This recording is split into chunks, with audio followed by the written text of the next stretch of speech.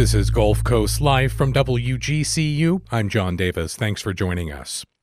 After a 2-year legal battle, a settlement has been reached requiring the Florida Department of Health to release COVID-19 data the agency withheld from the public during the height of the pandemic. The nonprofit public records watchdog organization, the Florida Center for Government Accountability, and former state representative Carlos Guillermo Smith fought for release of the information through Florida's public record laws. Smith's initial request for the data came in July 2021 while he was serving on the House Pandemic and Public Emergencies Committee. The month prior, Governor Ron DeSantis' administration restricted the release of COVID-19 data, shifting from daily updates to its online COVID dashboard to providing only weekly reports as DeSantis opened Florida for business and as the Delta variant was spreading throughout the state. At the time, the Delta variant was bringing a third wave of coronavirus to Florida, and hospitalizations in the state were rising dramatically, straining the medical community's resources. During a portion of the legal battle, the Department of Health said in court that the requested records didn't even exist. That was a lie. Under the settlement agreement, starting October 28th, the state health department will be required to provide daily COVID-19 data online, including daily vaccination and case counts, as well as weekly death reports by county, age, gender, and race. The agreement also requires the department pay plaintiffs' legal fees totaling more than $150,000. Joining me now for a closer look at the legal battle, the settlement, and what it means going forward are plaintiffs in the case. We're speaking with Carlos Guillermo Smith. He's a former Democratic State House member who represented District 49 in the Orlando area. He holds the distinction of being the state's first openly gay Latino lawmaker, and he also made a name for himself through his advocacy work with Equality Florida, the state's largest civil rights organization advocating for the LGBTQ community. Earlier this year, he officially launched his campaign to represent Florida's Senate District 17 in the 2024 election. Carlos Guillermo Smith, welcome to Gulf Coast Live.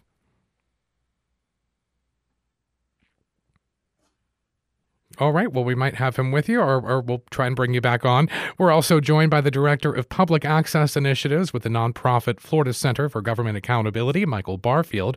He frequently lectures on Florida's public record statutes and is the immediate past president of the American Civil Liberties Union of Florida. Michael Barfield, thanks for taking the time.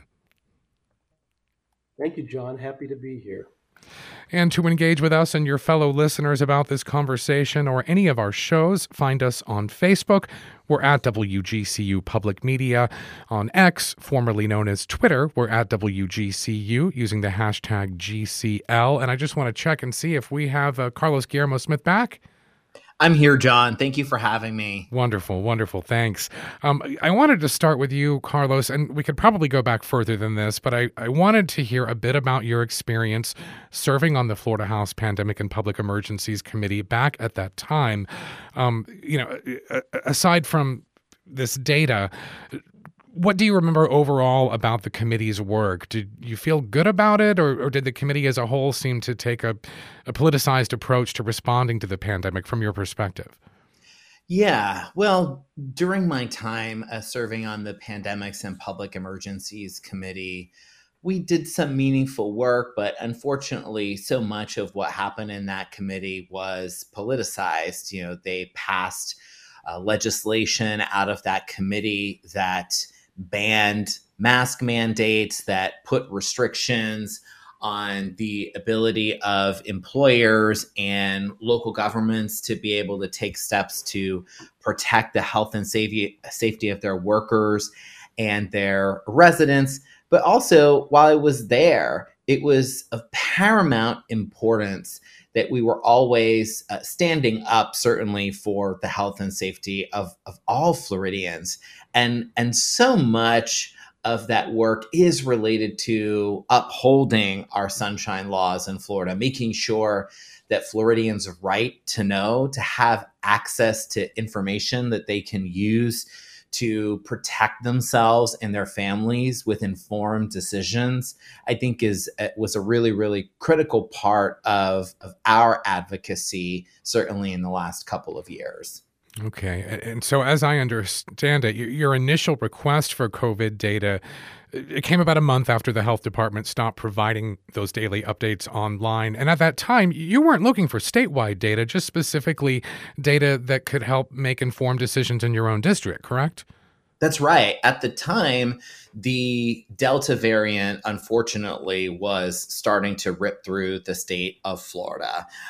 We saw that as kids were going back to school in the early fall of 2021, my local school board, Orange County Public Schools, needed access to more detailed and more current information so that they could make informed decisions about what policies they were going to implement in our schools, whether they were related to masks or social distancing or other mitigation efforts. They really wanted more current, detailed information to be able to make those decisions, which is why we made a records request to the Florida Department of Health after they had restricted more current and more detailed information. They refused to comply with my lawful request for COVID-related public health records, and so we sued them. How was that denial justified, or was it? Well, their justification was they held, or they hid behind a exemption, which they often hide behind to try to deny health records, public health records specifically. I know that Michael Barfield can probably speak more articulately to exactly what that exemption was, but they were just giving us excuses for why they didn't want to provide the data, because providing the data would likely not fit the political narrative they were pushing at the time, which is that that they were minimizing the threat of this deadly virus, and they were doing everything to promote this idea that Florida is open, it is safe, and you don't have anything to worry about. You don't need any additional information. Yeah, Michael Barfield with the Florida Center for Government Accountability, pretty soon after your organization filed its own similar request, got that same denial, and I imagine this is the point where you and Mr. Smith joined forces.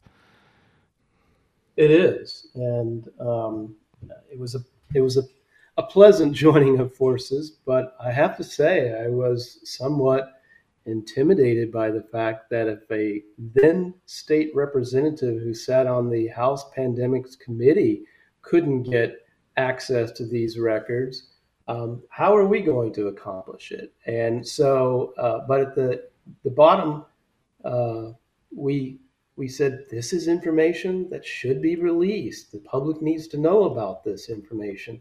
They being the department, had released this information up until June 1st of 2021, when the information restriction blackout started, which coincided with Governor DeSantis, we're going to open Florida back up. And we don't think that was a coincidence between those two events.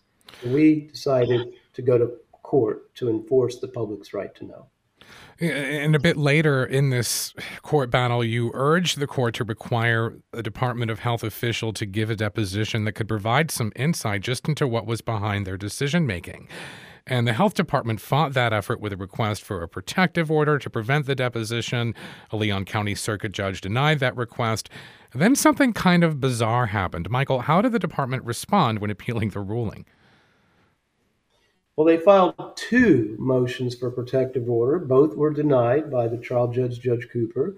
And then they waited until the very last day before they had to comply with Judge Cooper's order to file an emergency certiorari petition in the appellate court. And so that's where things got derailed even further. And they had a kitchen sink approach in the appellate proceedings that repeatedly stating these records don't exist. And even if they did exist, they're subject to this statutory exemption because the Surgeon General has determined that the release of that information was not in the interest of public health. And we challenged all of those assertions. And finally, in October of last year, the appellate court, in a published opinion, ruled against the department and awarded those attorneys' fees as well. And so then another delay happened, a delay of 5 months that they again being the department, claimed was necessary to retrieve all of the records that we had demanded that the department produce to comply with Judge Cooper's order. And that first production occurred in March of this year. Since that didn't come until March, was there a point prior to that when you maybe thought about giving up the fight, or were you always confident these records exist? I was very confident that the records existed because we went to the trouble of exhaustive research into the department's record-keeping practices and its obligations under both state law and federal law. I even curled up next to the department's software manual for its Merlin database system every night for probably a month to understand just how the department collects records and where they go. And then we took several depositions of their key officials, all of whom denied that these records existed. But here I had this software manual and other evidence indicating that they in fact did. So yeah, I didn't think I was crazy, and eventually sticking it out, even though I'm not a patient person when it comes to production of public records, we prevailed at the end of the day. All right. Well, let's talk specifically about what is in the terms of this settlement. What does it require the state health department to do? And let's start with specifically what residents should expect to be able to access starting October 28th. So the settlement agreement requires the department to publish, the COVID case counts, positivity rates, hospitalizations, deaths, vaccinations, by county, with age, gender, ethnicity, demographic information, no personally identifying information, of course. We want to respect, and we do, respect privacy rights, on its Florida Charts website, which is where all reportable disease has been reported by the department for a number of years. And so that requirement will go into effect on the 28th or 9th of this month, a couple of weeks away, and they're obligated to do that for 3 years. We hope that they will continue even after 3 years, and if not, we will consider bringing them to task on their obligations to keep the public informed about public health emergencies. Michael, does the settlement address the backlog of daily data the health department stopped providing back in June of 2021?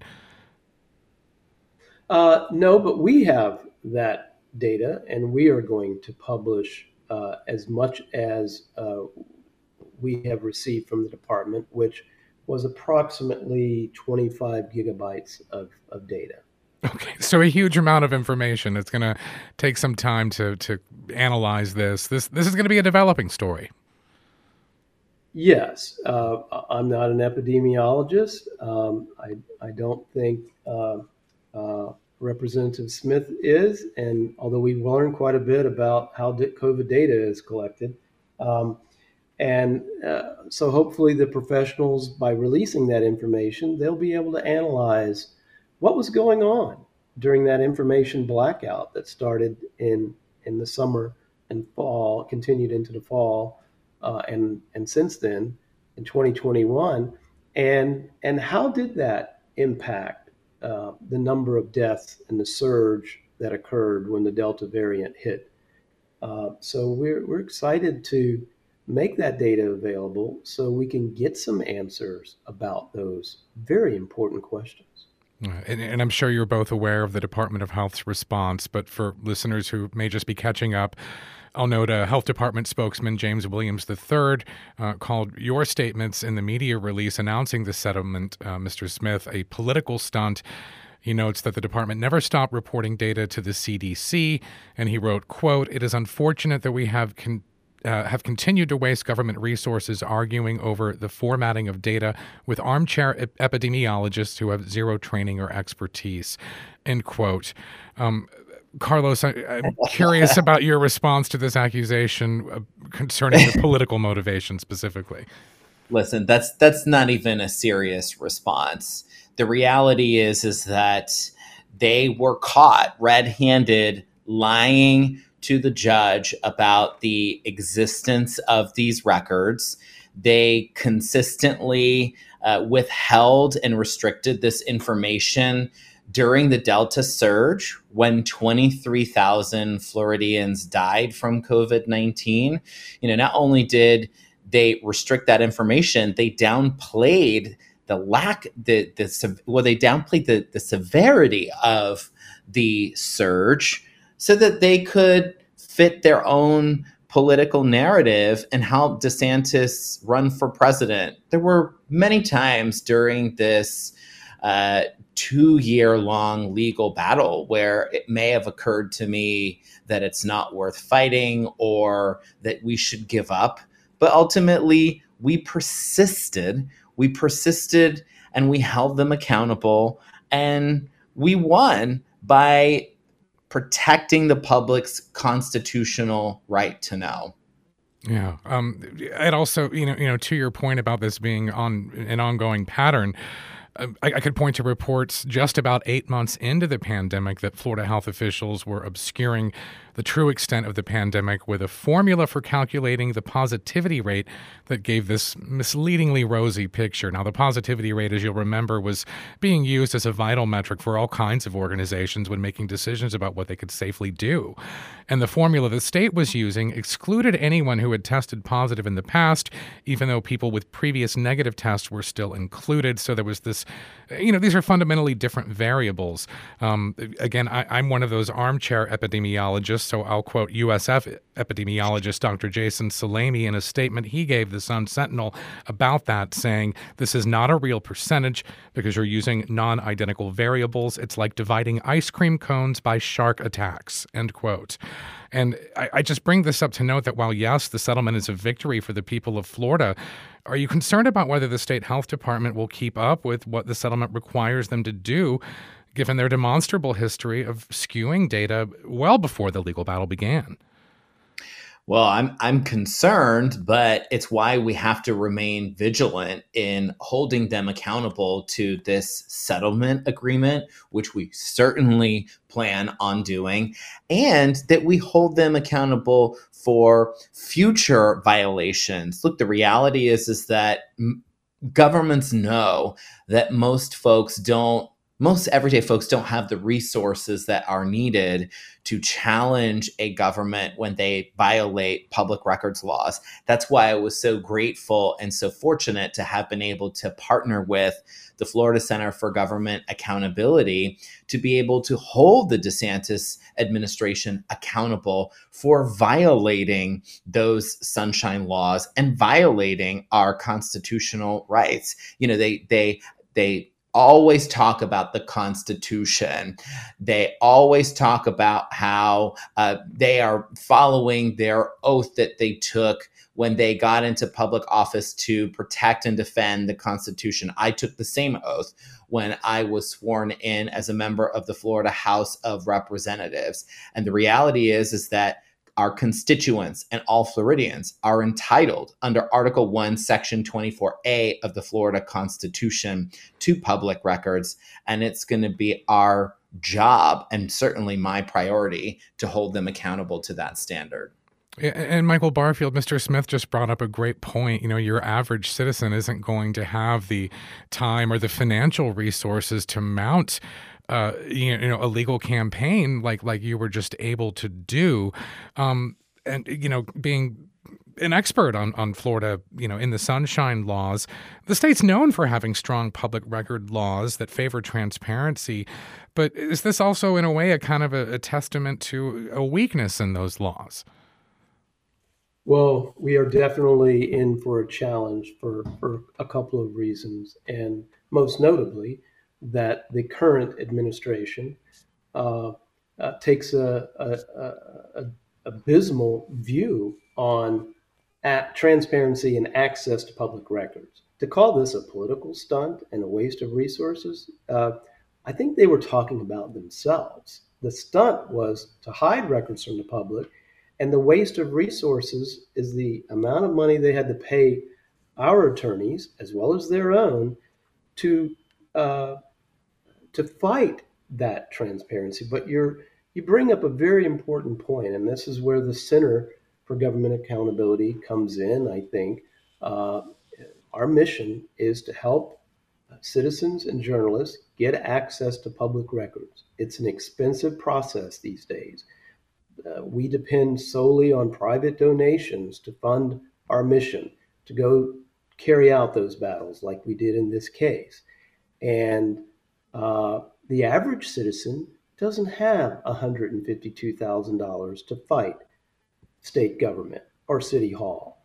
But we do, and we will continue to carry that battle, and we will be keeping a close eye on the department to carry out its duties under the settlement agreement. And the importance of the right to know laws that exist, the constitutional right, it's the bargain that citizens get in return for consenting to be governed. Mm-hmm. We trust our state government and we give our consent to be governed, but the bargaining chip is accountability. And how do we exercise that accountability? Through our right to know, exercising it and keeping a vigilant eye on our public officials. All right. Well, that is about all the time we have for today's show, and I think a great note to end things on. I want to thank my guests. I've been speaking with former Florida State Representative Carlos Guillermo Smith and Michael Barfield, Director of Public Access Initiatives with the nonprofit Florida Center for Government Accountability. Gentlemen, thanks for your time today and for your efforts to put a little more sunshine back in the Sunshine State. Thank you, John. Thank you for having us. And to agree with Michael, open government that's more accountable to the people it serves is a better government. So thank you for having us on the show. Thanks. And John. Thank you. If you missed any of today's show, you can always hear episodes in their entirety on our website, wgcu.org/GCL, or subscribe to our podcast feed wherever you get your podcasts. Our show today was produced by Jared Gonzalez and yours truly. Our director is Richard Chinqui. For now, thanks for listening. I'm John Davis. This is WGCU-FM, Fort Myers 90.1, WMKO Marco Island 91.7 FM, and PR for Southwest Florida.